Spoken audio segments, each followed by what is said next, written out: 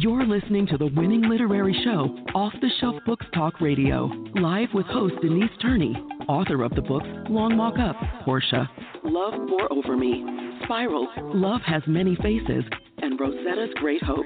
Turn up your dial and get ready for a blast of feature author interviews, 411 on book festivals, writing conferences, and so much more. Ready? Let's go. If you believe it will work out, you'll see opportunities. If you believe it won't, you will see obstacles. And that's from Wayne Dyer. Good morning, good morning. Happy Saturday to you, December the 14th. I want to thank our listeners, those of you, our loyal listeners, been with us for over 14 years. And if this is your first time tuning in to Off the Shelf, thank you for joining us this morning. We have an insightful and talented author who has great advertising and marketing experience for our listeners who are writers themselves that we will introduce to you in just a few moments here on Off the Shelf. And we're excited and can't wait to introduce this morning's guest. But before we begin, I'm asking you, how good of a mystery sleuth are you? Do you love mystery? You know, those mystery shows. I was a huge Columbo fan. And then there are other mystery shows that you just want to know who did it, why they did it, what was their motive, how did they do it. If you love mystery, I really encourage you to get a copy of Love Pour Over Me. But even more, if you value relationships, there's a soulmate relationship in the book, and it is a powerful soulmate relationship that is very believable as you see the ups and downs that this relationship goes over through decades. But there's a complicated father-son relationship. I love, though, the friendship that these five guys have who meet at a college in Pennsylvania. But one of them, or maybe more, is involved in a murder. So I encourage you, if you love mystery, you value relationships, to get a copy of Love Pour Over Me. It's an ebook and in print format. If you don't see it on the shelf, just ask the clerk for it. You can get it at Amazon, Barnes & Noble, Walmart, et cetera, et cetera. If you don't sit on the shelves, you can ask the clerk to order you a copy of Love Pour Over Me by Denise Turney. So please go out and treat yourself to a copy of Love Pour Over Me and let me know how you enjoy the book. And now let us go and meet our very special off-the-shelf guest. And our special off-the-shelf guest this morning is Ned Barnett. Now, Ned is a remember I told you guys he's a marketing, advertising, and public relations innovator. He has published more than 25 nonfiction books, including State-of-the-Art in Hospital Advertising and Hospital Marketing Step by Step. He has spoken at healthcare events, and that's a hot topic. That is, because the costs around healthcare are just getting out of control. But he has spoken at healthcare events and served as a marketing, public relations, and writing adjunct professor at 4 colleges. Ned has appeared on the History Channel and in the New York Times, Time Magazine and Newsweek. His fiction and other nonfiction writing focuses mainly on military exploits. Among those novels are Bloody Skies Over Bloody Ridge. First, I'm seeing Sylvester Stallone pop up in my mind. Who drew first blood? But Bloody Skies Over Bloody Ridge, First Shot in LaFayette. We are here. You can discover more about Ned at BarnettMarkham.com, and that's BarnettMarkham.com, and I'll spell that again, BarnettMarkham.com. And, of course, you can learn more about Ned by listening to this Off the Shelf interview. We are honored to have Ned Barnett join us on Off the Shelf Books Talk Radio this morning. Welcome to Off the Shelf, Ned. Well, thank you very much. What a wonderful introduction. I really appreciate it. We are excited to have you here. I always learn a lot when I'm researching for the guest interviews, and then even more as the guests share, as they respond to the questions here on Off the Shelf. So the first few questions, Ned, that I'm going to ask you, I ask every guest on the show, and I say this often, I used to just go right into the questions, and then I got a feedback from listeners who said, could you just give us a little backstory on a guest before you go into the questions? So every guest gets asked similar to these questions, first about 4 questions I'm going to ask you. So to kick it off, Ned, if you could tell off-the-shelf listeners, where you grew up and what life was like for you growing up. Okay, sure. I grew up in a lot of different places. I was originally from Ohio, and we moved we in the Cleveland area, and then we moved to Illinois for a while. But the whole family moved down to Georgia, and that's where I grew up. And I lived and worked in the South until I moved out here to Las Vegas about 30 years ago. Las Vegas. My family's still there. My kids and grandkids are there, and that's where my heart is. And I try to show that in some of my writing as well. What part of Ohio? Because I'm from Dayton. What part of Ohio? Oh, okay. Curious. Cleveland, suburban Cleveland. Okay. But I know Dayton it's probably well. I'm an aviation fanatic, so I've been to the museum there. Oh, yes. And yeah, and it's a beautiful town. Beautiful. I absolutely loved it. Now, what did you dream of becoming when you were a kid? Actually, I wanted to be a writer. Well, first of all, I wanted to be a pilot, but my eyes are not very good, so that kind of ruled that out. I had been appointed to the Naval Academy and failed the eye test. I volunteered for the Air Force and failed the eye test, that kind of thing. But I always wanted to be a writer, and it's been a blessing to me that I've been able to be a writer. In public relations and advertising and marketing, you do a lot of writing. So I did a lot of that, but it also allowed me time and direction to write my books. And so far I've had 39 books published. And oh, my goodness. And congratulations to you on 39 books. I'm one of those slow writers. Today, a lot of writers knock a book out in a couple of months. I just keep working on it, working on the same story, and eventually I come out with another one. But kudos. I was going to ask you next, how old were you when you knew you wanted to be a writer? So you were, 5, 7? How old were you when you knew this is what I want to do? And you know what, interesting, when you put on your response to how old you were when you knew you wanted to be a writer, what attracted you to writing? Well, two interesting questions. The first time I knew I wanted to be writing was when I was in the summer before the third grade, when I created a neighborhood newspaper and distributed it in my neighborhood. I had to type each one. This was before word processing, and I had a kid's typewriter. I didn't have a real typewriter. It was a laborious process, but I wrote up a newsletter and distributed it. I've always wanted to be able to share information. The reason I was a professor at 4 different schools, believe me, an adjunct professor, you don't do it for the money. You've got to love to help people. And I try in all my writings, whether it's nonfiction or fiction, to help people with their lives to gain insights that will help them in their own journeys. And I in the public relations field, what I do is I help writers primarily, because those are my clients, who fulfill their own dreams. I help them, as a book editor, if that's what they need, book designer, stuff like that, to create the book. But then I take and help them promote it and market it so they get sales and that they can achieve their dreams through their writing. So it's all part and parcel of the same thing for me. Now how did you get started? You do have to do a lot of writing, although now it's probably changed quite a bit since you started with your public relations, marketing, and advertising. Now there's a lot of video involved.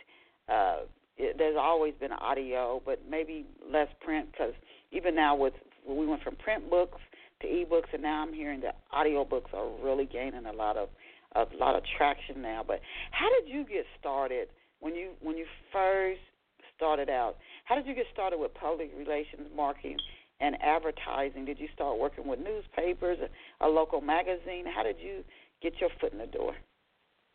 Well, that's interesting. When I got to college, I had taken some advanced placement tests and wound up being put in advanced placement French, and I had no business being there. I'm very good at taking tests, and I look for patterns. I don't intentionally do it, but I look for patterns. So I scored very high on my French aptitude achievement test, and yet I was awful at French. Really never could get a handle on it. And so by midterm or first quarter of my freshman year, I was looking to fail the class. I had to get out of it. There was only one major open to me that did not require a foreign language, and that was journalism. So I changed my major to journalism, dropped the French class, and then decided I really liked this. So I went on and took every writing course they had available to us, and actually got published while I was still in college. I still have a photo of the first check I ever got from a publisher for $80, that was huge. That was more than 10% of what it cost me for a quarter in college. So I was excited about that, and that was, I think, in 1972. Wow. But I took all the writing courses. When I got out of school, I got a PR job, but I also worked for a newspaper, a magazine. I did a radio talk show, and I was a TV news cameraman on the weekends for a local TV station. So I had a chance to communicate in a lot of different ways before settling primarily on public relations. And I guess the first book that I wrote that was published was about what I did in the field of public relations, which was hospital public relations. And so I wrote a couple of books on that and about other aspects of hospital marketing and public relations when it was all very brand new. It had really just gotten started at that time. So it gave me an opportunity to write 10 books quickly and make a fair amount of money. My bestseller at that time was I made $113,000 from it, which was, at a time when I was making $24,000 a year. That was really good money. Mm-hmm. Yeah. That's not bad money now, Ned. No, it's not. But it was really great then. And but I quickly found that while I'm very good at writing nonfiction, my real passion is fiction. I love to create things. A lot of the books that I write are ghostwritten books for clients, helping them to get their story told. They have a story, but they're not good at writing it themselves, so I help them out. And so I think about 17 of my books were ghostwritten for different clients. Wow. And my most recent book was one where I took a client's doctoral dissertation. He had gotten a doctorate of divinity, and I turned it into a book. And believe me, it's a long reach from a doctoral dissertation to a book that people might want to buy and read. So that was a big challenge, but it was an interesting one. And the subject matter kind of was close to my heart. It's about how mega churches are doing things that would help other churches in their own journeys, or even businesses could learn from mega churches.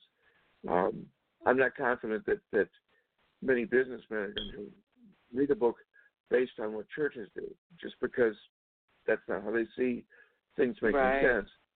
But it's all there if they want it, and it'll be published early in 2020. Okay, and what's the title of that book? And then I want to ask you another question around your start into the marketing, advertising, public. What's the title of that book? Where the churches and the business owners, leaders might be able to find some benefit in reading the book? The title is still in play. Typically, the title is the last thing that I come up with, and my client, the named author, is currently considering several different titles, but it'll be about business lessons from mega churches, something along that line. It's very straightforward. Nothing cute or fancy, because it's a very pragmatic and useful book. Okay. Was it easier? Again, I'm going back to when you first started your career in the 70s. Was it easier to get started, get your foot in the door in the marketing, advertising, public relations space back then? Or Absolutely. was it just as competitive? It was easier? It was not. I graduated from college during the recession, and 80% of the people in my graduating class took jobs outside of the PR or journalism field. They were just glad to get a job. But I held out. I enrolled in graduate school. So if people ask, well, what are you doing now? I'd say I'm in graduate school, but I really would like to move out and get a job. I didn't want to seem like I was just unemployed. And I held out, and about 4 months after I graduated, I was able to get a job in the PR field. And that was probably the smartest decision I had made in my career up to that time, is to not assume that I couldn't go there just because, the business market was so bad. So I hung in there. I did what I wanted to do, and managed to get a good entry-level job in which I was writing 2 magazines for an insurance company, one for the in-house employees, another for the field people. And I had to churn out a lot of copy every month, and so it kept me busy. I went from college to writing 8 hours a day every day, and what a great experience that was. Now, what drove the marketing and advertising fields? And I definitely want to get around to your books, but was it radio? Was it newspaper? What drove it? It's so different now. What drove it? What was the major resource that you used to get the message out about the clients you supported? Radio was much bigger back then. Television is very, very small now as well. Right, and that's an important question. At the time, and for the people I was working with, newspaper was the biggest, most obvious media. And I learned how to get coverage in newspapers, how they worked, what they wanted, and how to give it to them. But live radio interviews, like we're doing right now, were the most effective. The problem was in those days that without the internet, if you didn't hear the radio show, it was gone. Yes. Yeah. But now the show will be saved, the URL will be there, and whenever people want to learn about what we're talking about today, they can click on that and go to it. That makes radio much more flexible. And, of course, today there's internet radio as well as radio. But I like the intimacy of a one-on-one that you get in radio or in television. And I've done a fair amount of television as well. But right now, the biggest impact you're going to get is on the internet. The problem and the challenge is to get heard on the internet. It's very difficult.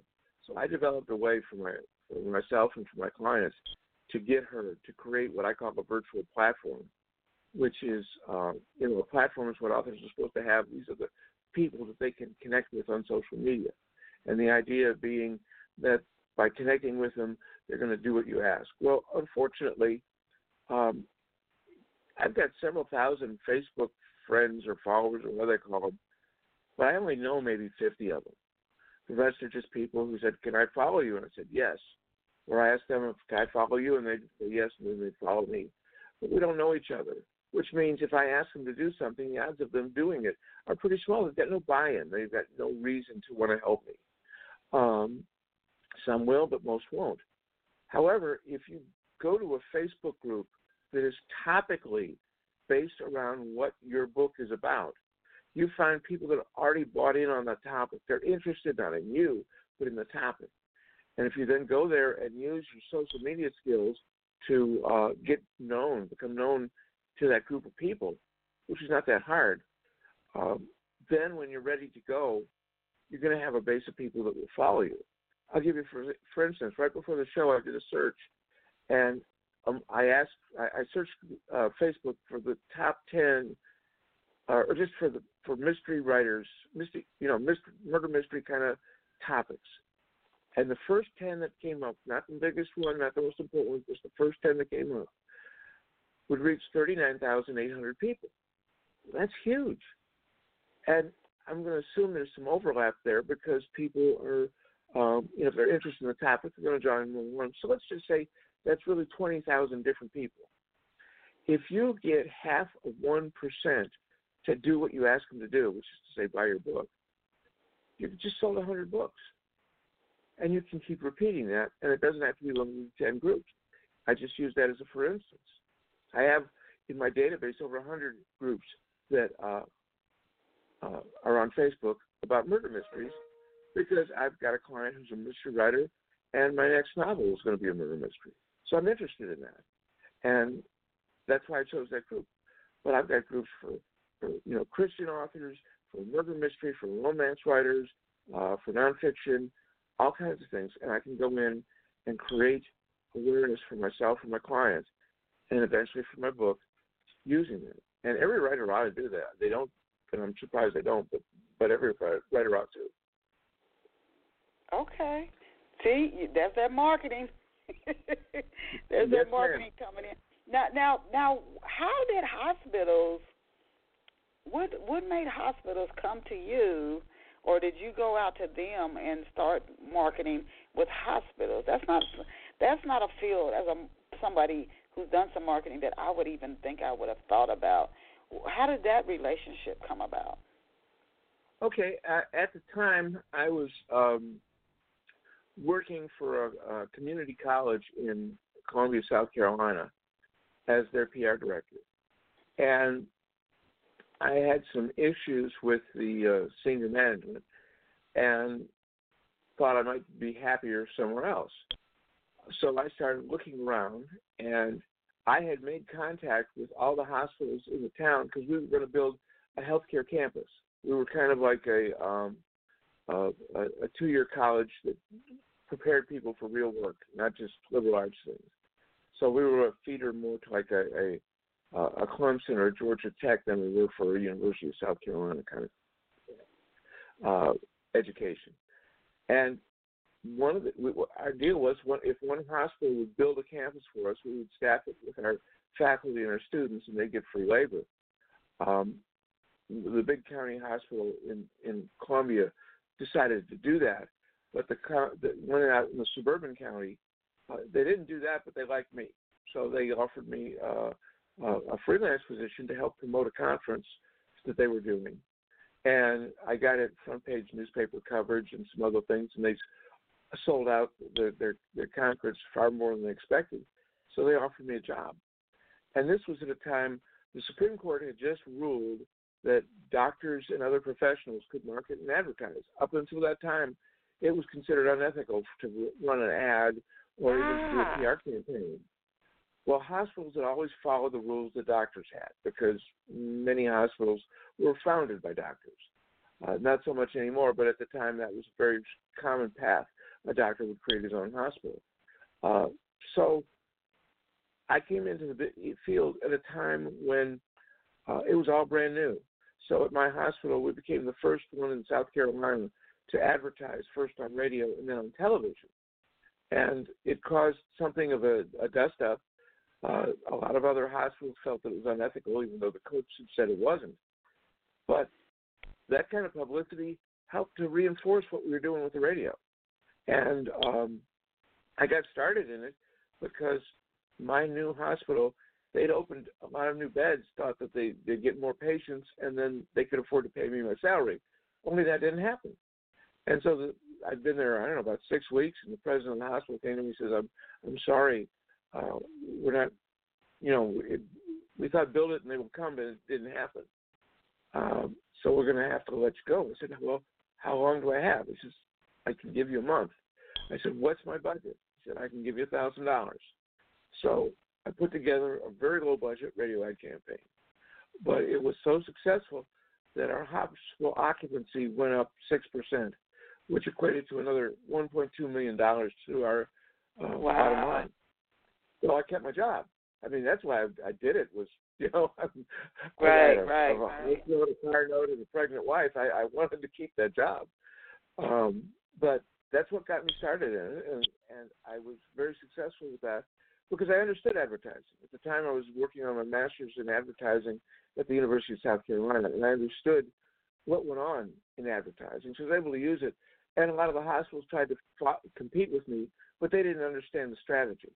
They just thought, they're here advertising, and it works. Theirs didn't work, mine did, because I knew what I was doing. And so it's the right place at the right time. Wow. Oh, my goodness. You definitely went in to the right field. I was getting ready to ask you what inspired you to write Hospital Marketing Step by Step. And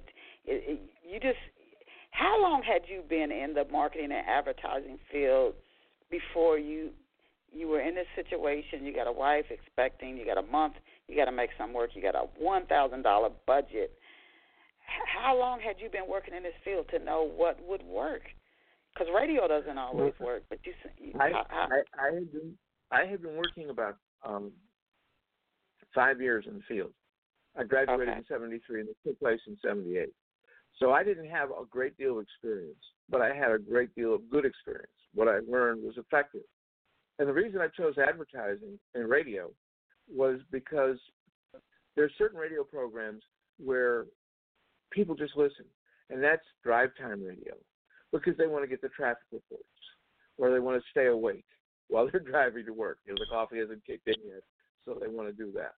So I picked drive time, and what I did, rather than write out commercials that they could then read, I gave them talking points, because the two disc jockeys that I went with, the morning drive time jocks, they were used to talking to people. They did interviews and things like that, and I thought they'd do better telling my story for me than if I just give it to them as a script. So I gave them talking points, and I came up with 12 different reasons why people might want to come to our hospital. One was because we were a brand new hospital, and we had all private rooms. Well, private rooms was a big deal. All the other hospitals in town were semi-private. So that gave us a marketing advantage. And I did things like that. And what happened, and this was just luck. I did not know this. I'd love to take credit for it, but I didn't. Both of these men were married to women who were registered nurses who worked at my hospital. So I'd pay for a 30-second ad, and they would talk maybe 90 seconds or 2 minutes about what's going on in the hospital that they had picked up from their wife. And their wives were happy where they worked, so it was always good stuff. And it was like, this is fantastic. You can't, sometimes just luck of the draw, things work out better than expected. So I got really good endorsement advertisements from these people that thousands of people in the community were used to listening to, because they listened to them every morning when they drove to work. So that's how I was got into advertising. And hey, at least I was smart enough to recognize how lucky I was. But that then help other people come up with their own ways of advertising. For whatever you're advertising for, you got to have the right message, you got to have the right audience, everything. So I've done a lot of different things, and what I do in advertising, I do in marketing and in public relations. In the field we say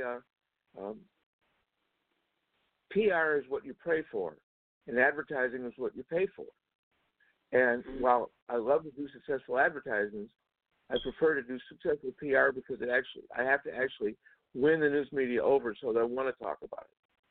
Which, advertising, you're paying them for the time and giving them the message. And, there's no creativity there, not as much.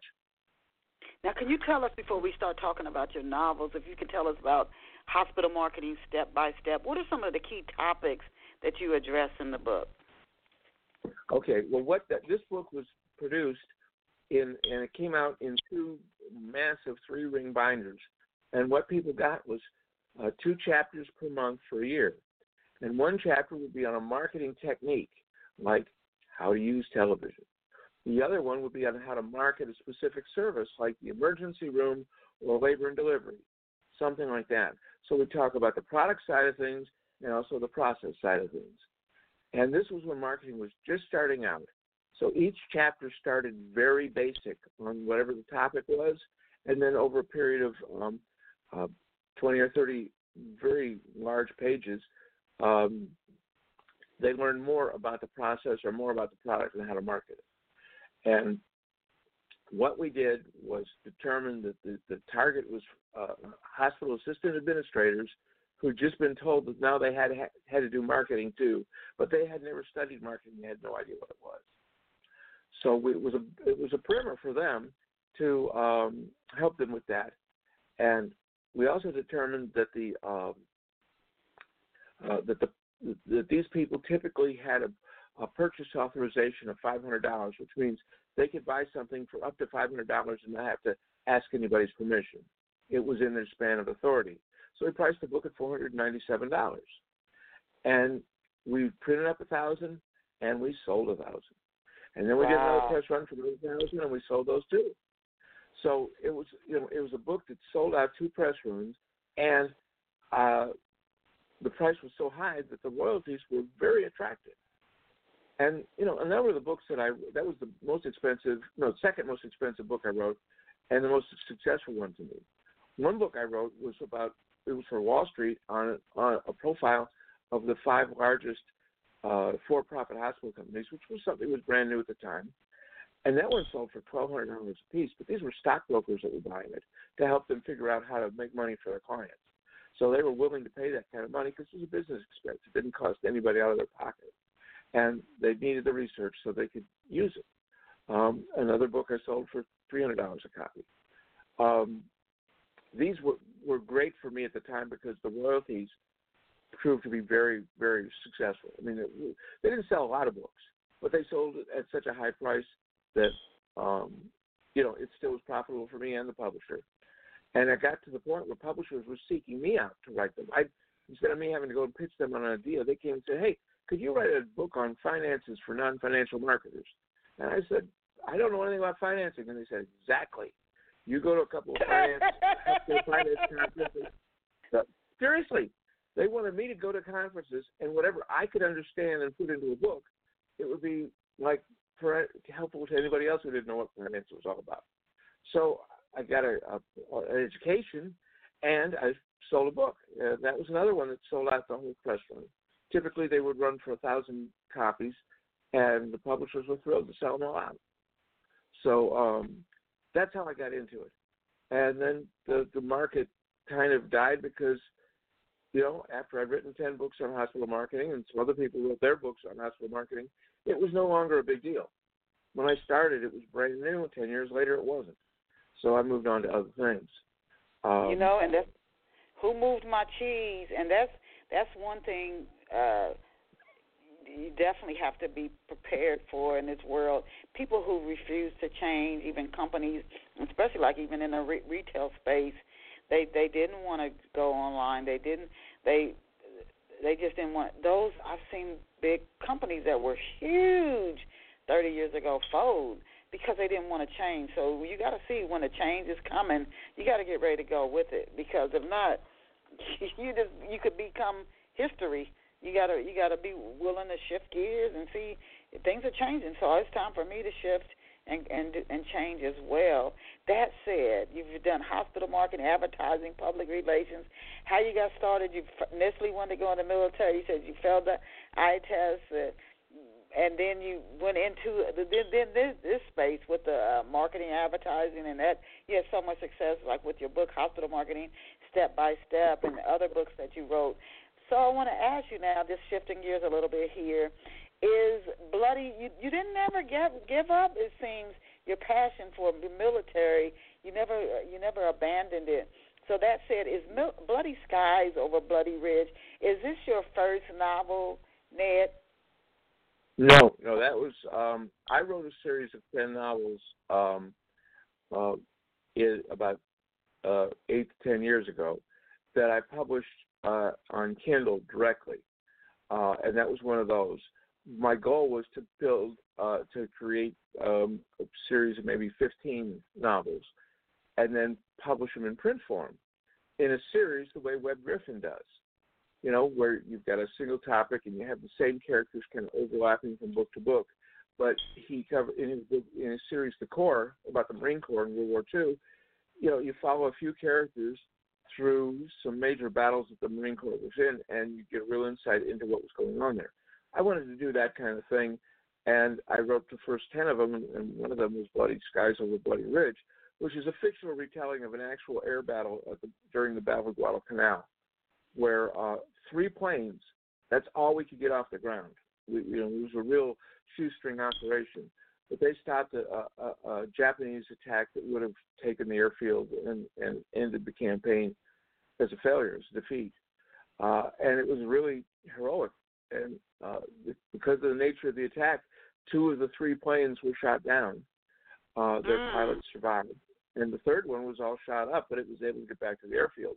Nonetheless, they were able to attack a huge mass of Japanese troops just as they were about to make a final assault on what became known as Bloody Ridge. They assaulted it all night, 5 or 6 different waves of attacks. And the Marine defenders were just about out of ammunition and completely worn out, and they would have failed. But except for these 3 planes. And what they did was they did what fighter bombers do. They put their weapons on target, and the Japanese were forced to abandon the attack. And this happened. It happened just the way I described it. Only I used fictional characters, and some of who had been in some of the other books in the series, leading up to that battle. So that was one of them. But the series goes is Air War Pacific, and if anybody goes to Kindle and looks me up, my name Ned Barnett, and then looks up Air War Pacific, they'll see all of them there. And some of them are long, some of them are short novellas or whatever. I took a specific battle, a specific incident, and told the whole story of it. And I didn't worry about the length. It was just however it came together.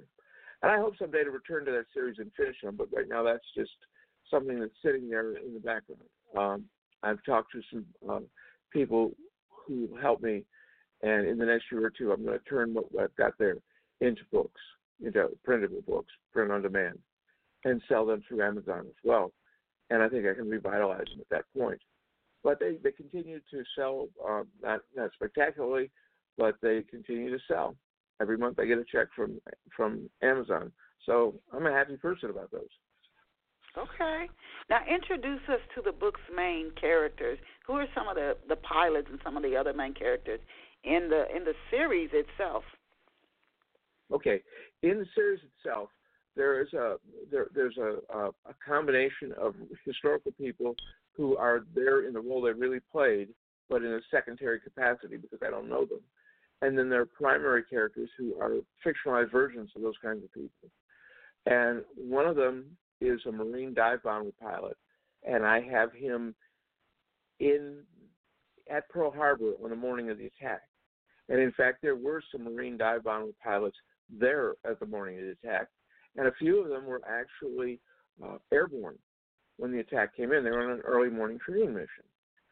And while everybody, and I'm doing air quotes here, everybody knows that only Army Air Corps pilots got in the air and attacked the enemy because that's what they were supposed to do.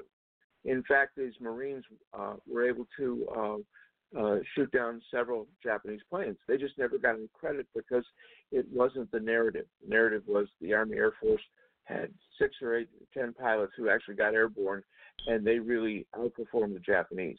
So it was kind of like we've just had a terrible loss, but isn't this neat? But to have a dive bomber pilot shoot down 2 planes, that's not what they wanted to hear. That wasn't the message they wanted to send because it sounded too implausible. So they just never got any credit for it. But it really happened, so I tell that story. And then this dive bomber pilot, later he's at the Battle of Midway. And again, there were Marine dive bomber pilots at the Battle of Midway. And again, the conventional wisdom is that only America's carrier-based airplanes did any damage to the Japanese fleet. But I found an official after-action report from the Marine Corps that said that one of these dive bomber pilots hit a Japanese carrier, the Kaga, with a 500-pound bomb. It didn't do a lot of damage, but they did hit it. That you don't find that in the history books, but I found it as an archived official report. So I told that story too.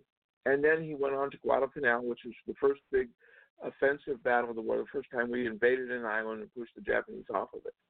And so I follow what the dive bombers did by following this one character. So the audience gets to know who they are, who he is, and they care about him, and they follow him. And he does things that real dive bomber pilots did, It's just I'm using him as an archetypal character. I do the same thing with fighter pilots. I have two brothers who are both at Pearl Harbor when it was attacked. One's in the Army Air Corps and one's in the Navy, and they both get into the fighting in one way or another. And then you follow them through the later battles of 1942. And all my stories take place in late 41 or 1942 when we were overwhelmed, we were outnumbered, and we were not winning. We started out that war losing. The Japanese did tremendous success early in the war. And to me, when you're overwhelmed and fighting against an enemy that's got more combat experience than you do and has better planes than you have, it's a bit more heroic than when we had, 1,500 carrier planes flying over Japan in 1945. Yeah, it was still very dangerous, and I respect them a great deal.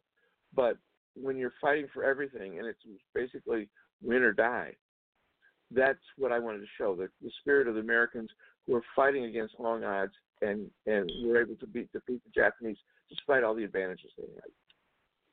Now, I wanted to ask you, and I think you sort of alluded to the answer to this question, but I definitely wanted to ask you, how much research, you're going back to the 1940s, how much research did you conduct, and do you conduct while you're writing a military novel? Do you actually go visit some of these locations, or do you, pour through library books and TV film, and how much research do you do when you're actually putting the material together for the book? That's a great question.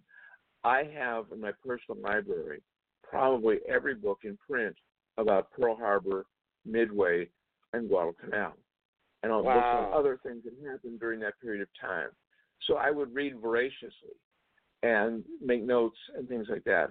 And then I would do, in addition, I do internet research. And it was the internet where I found the documents that proved that these incidents happened, but the historians had overlooked or ignored because it didn't fit the message. And the message was set by people in the military early in World War II who were trying to overcome the great losses we experienced and to support the morale of the civilians who were, they wanted to hear about successes.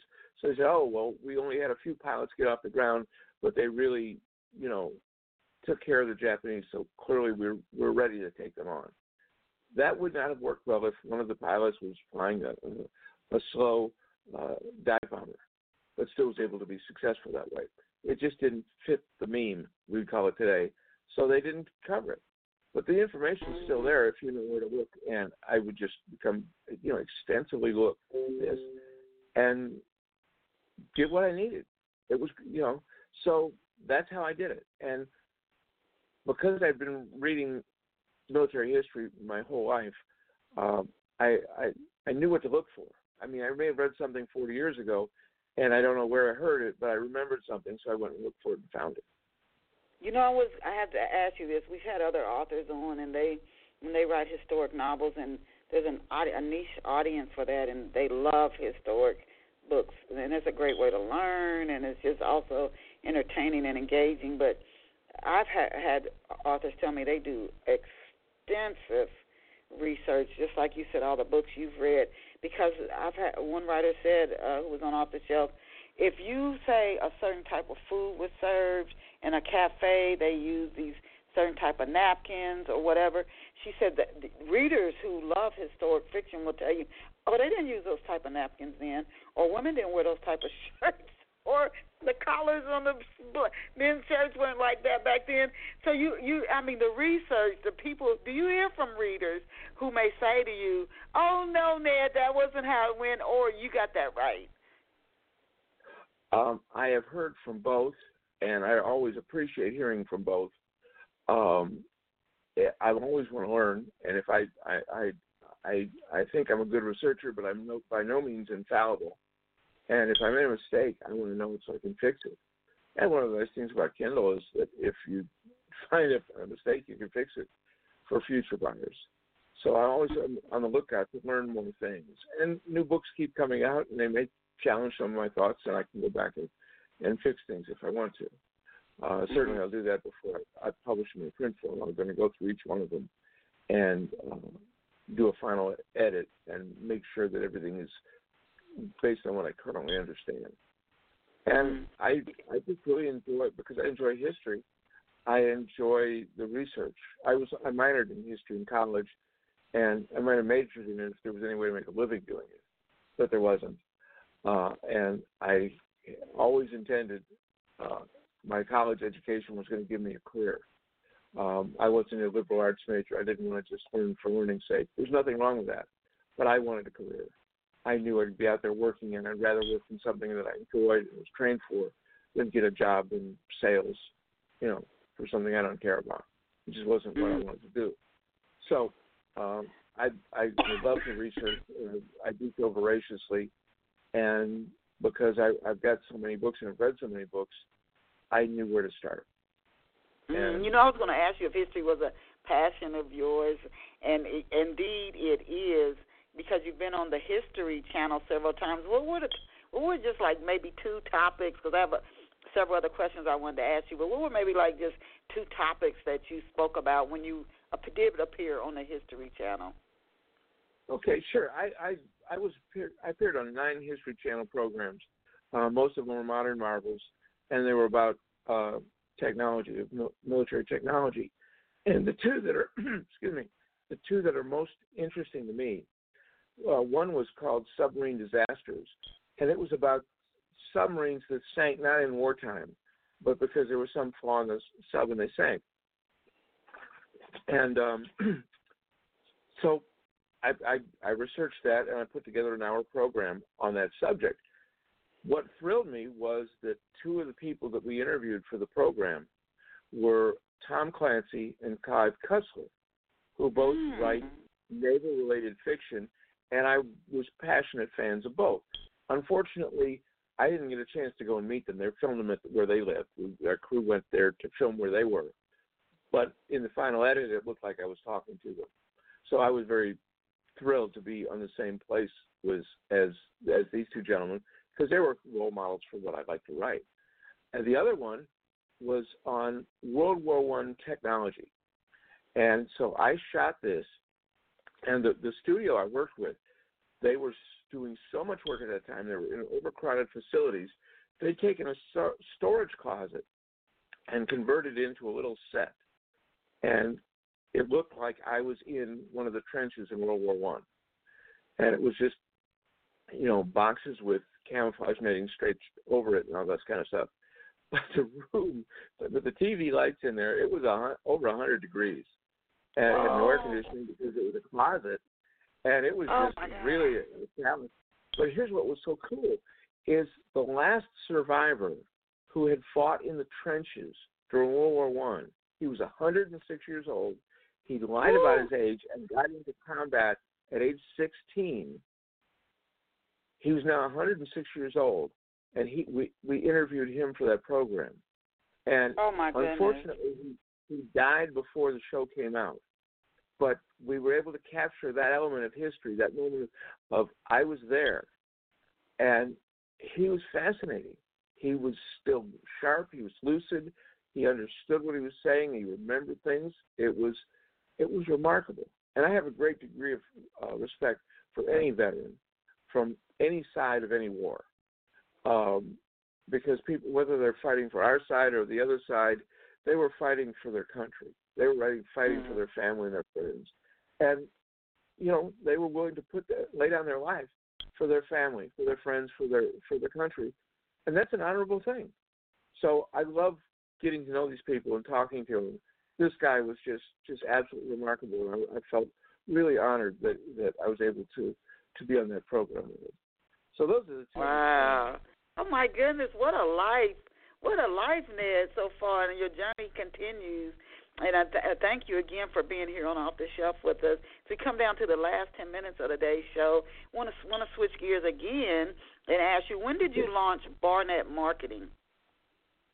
Barnett Marketing, I launched that in late 1985 under a different name. It was I had a business partner at the time, so it was BNW Healthcare Marketing Communications.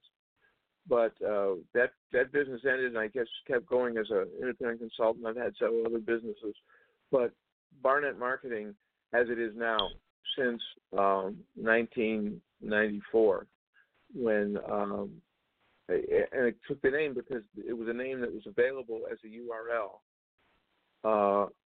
So it had been Barnett Associates, but that was taken by a company in Holland. So I had to come up with a different name. So I named a business based on what I could get a website on. But it's been going since, well, as I say, since 1985. So I guess about 35 years. Wow.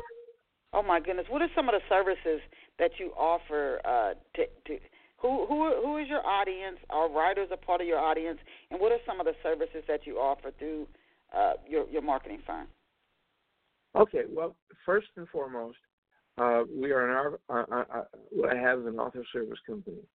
And what I do is find out what authors need at whatever level that they are at and then help them with that. So if they don't have a book, I help them write a book, where I ghostwrite it for them.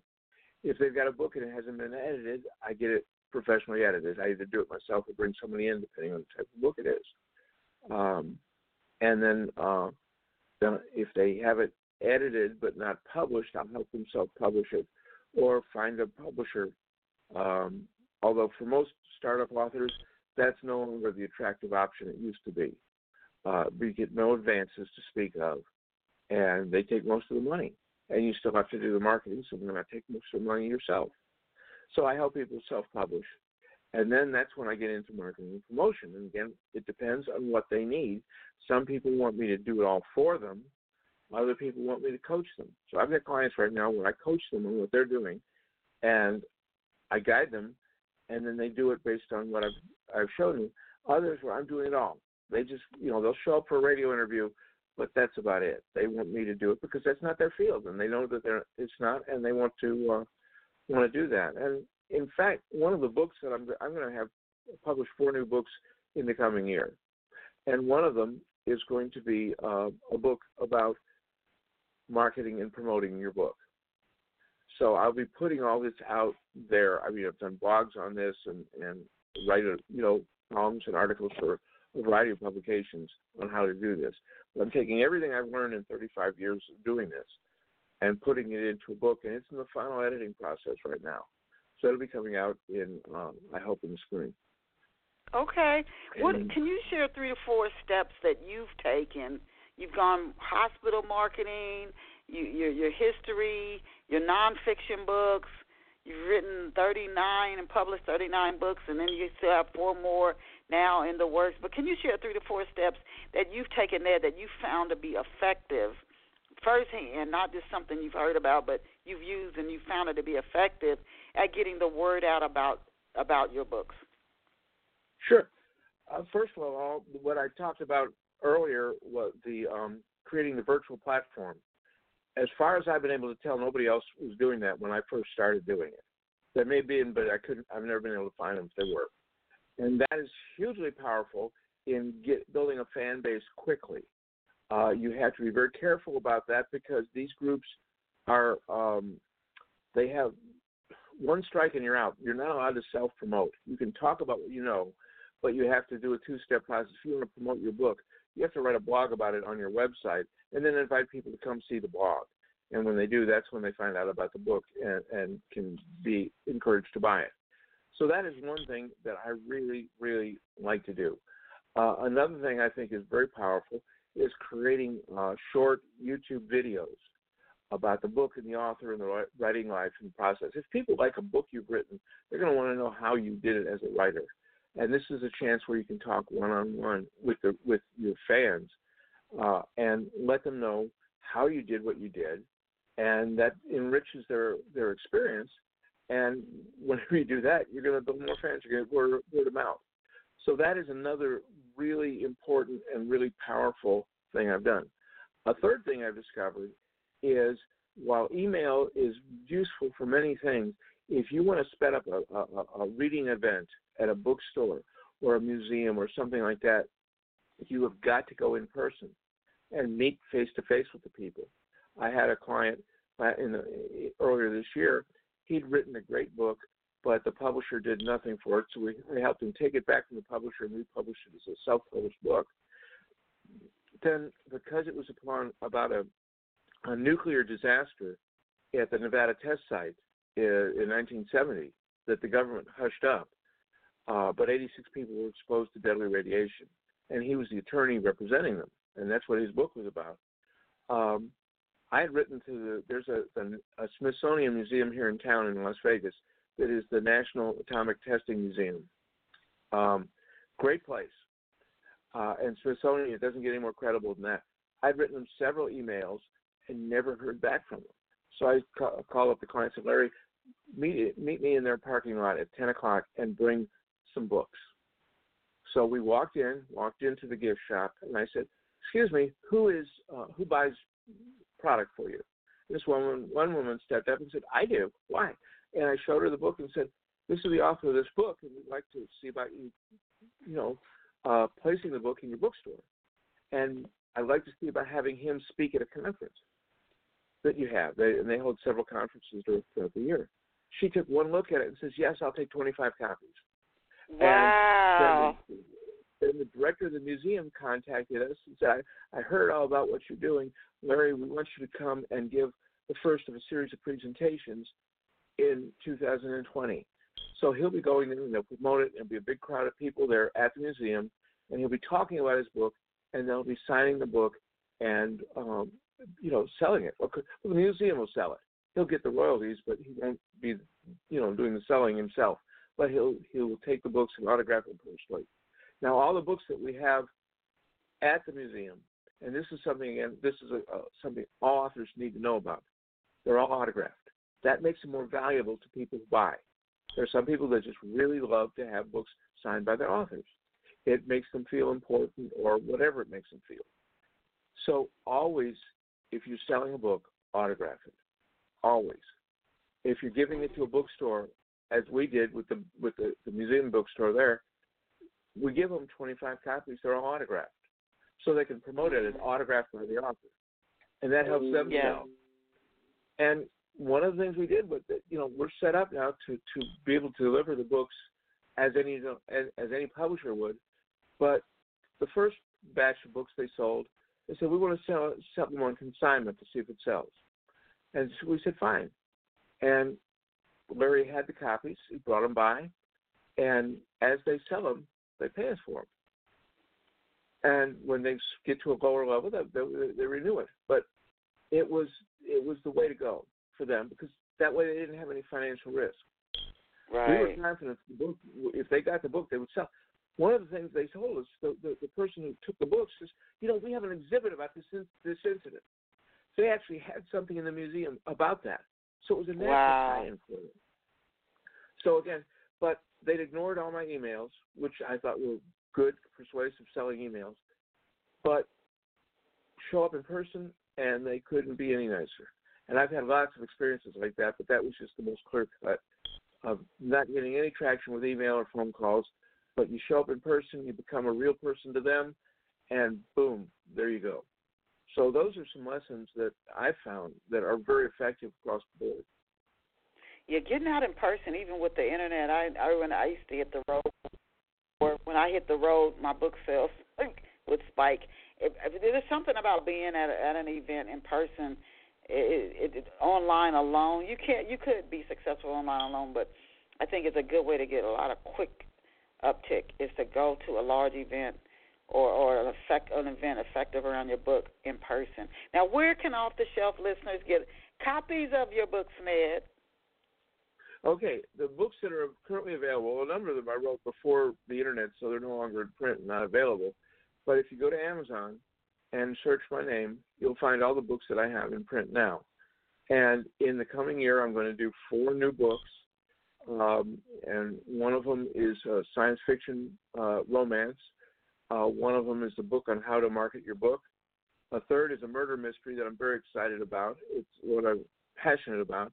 And the fourth is a book on the history of race and politics in America. I grew up in the South during the civil rights era. I worked with lots of groups in helping to earn equal rights for everybody. I helped, for instance, desegregate the Methodist Church in Georgia, and it's always been a passion of mine. And for a number of years, my son, who's a college professor, taught at a historically black college, and I knew that I had done something right in raising him so that he was comfortable in that role and was accepted in that role because of who he is. So it's been something that I've always been passionate about, and I wanted to get out there, and I basically found a patron who agreed, who's not a writer, but he'd like to see that get out. And that's on the front burner for this year as well. Okay. Now, can you tell us if you're on any social media platforms where our off-the-shelf listeners can find you online? Yes, you can find me on Facebook, Ned Barnett. I think there are 3 Ned Barnetts in this country. I'm the one that's in Las Vegas and is the writer. There's a newspaper man in North Carolina and a slip and fall attorney in Dallas. I'm not either one of those. But you can find me on Facebook, and that's probably the best way. I do some stuff on Twitter, but I'm not real active unless I've got a client that needs to be there. Okay. But I do an awful lot on Facebook. Okay.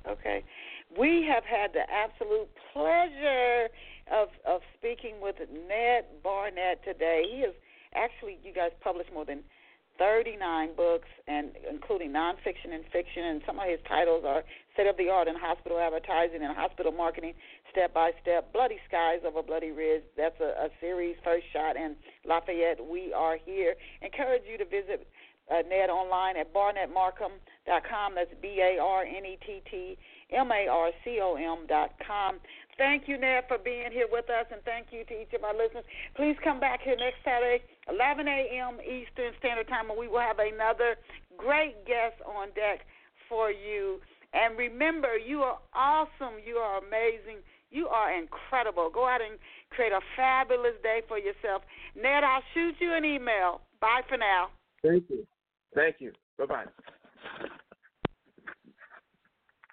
With the Lucky Land Slots, you can get lucky just about anywhere. This is your captain speaking. We've got clear runway and the weather's fine, but we're just going to circle up here a while and get lucky. No, nothing like that. It's just these cash prizes add up quick. So I suggest you sit back, keep your tray table upright, and start getting lucky. Play for free at LuckyLandSlots.com. Are you feeling lucky? No purchase necessary. Void where prohibited by law. 18+ terms and conditions apply. See website for details. If you only have a 401k, you're not getting the most for retirement. Wait, what? Add a Robinhood IRA on top, then they'll boost it by 3%. You can do that? And if you transfer in any retirement account, you get 3% on top of that. Is there a limit to the match? No limit. Robinhood Gold gets you the biggest contribution match of any IRA on the market. Sign up for Robinhood Gold at Robinhood.com/boost by April 30th. Subscription fees apply. Investing involves risk. 3% match requires gold for 1 year from first match. Must keep IRA for 5 years. Match on transfers subject to additional terms and conditions. Robinhood Financial LLC, member SIPC.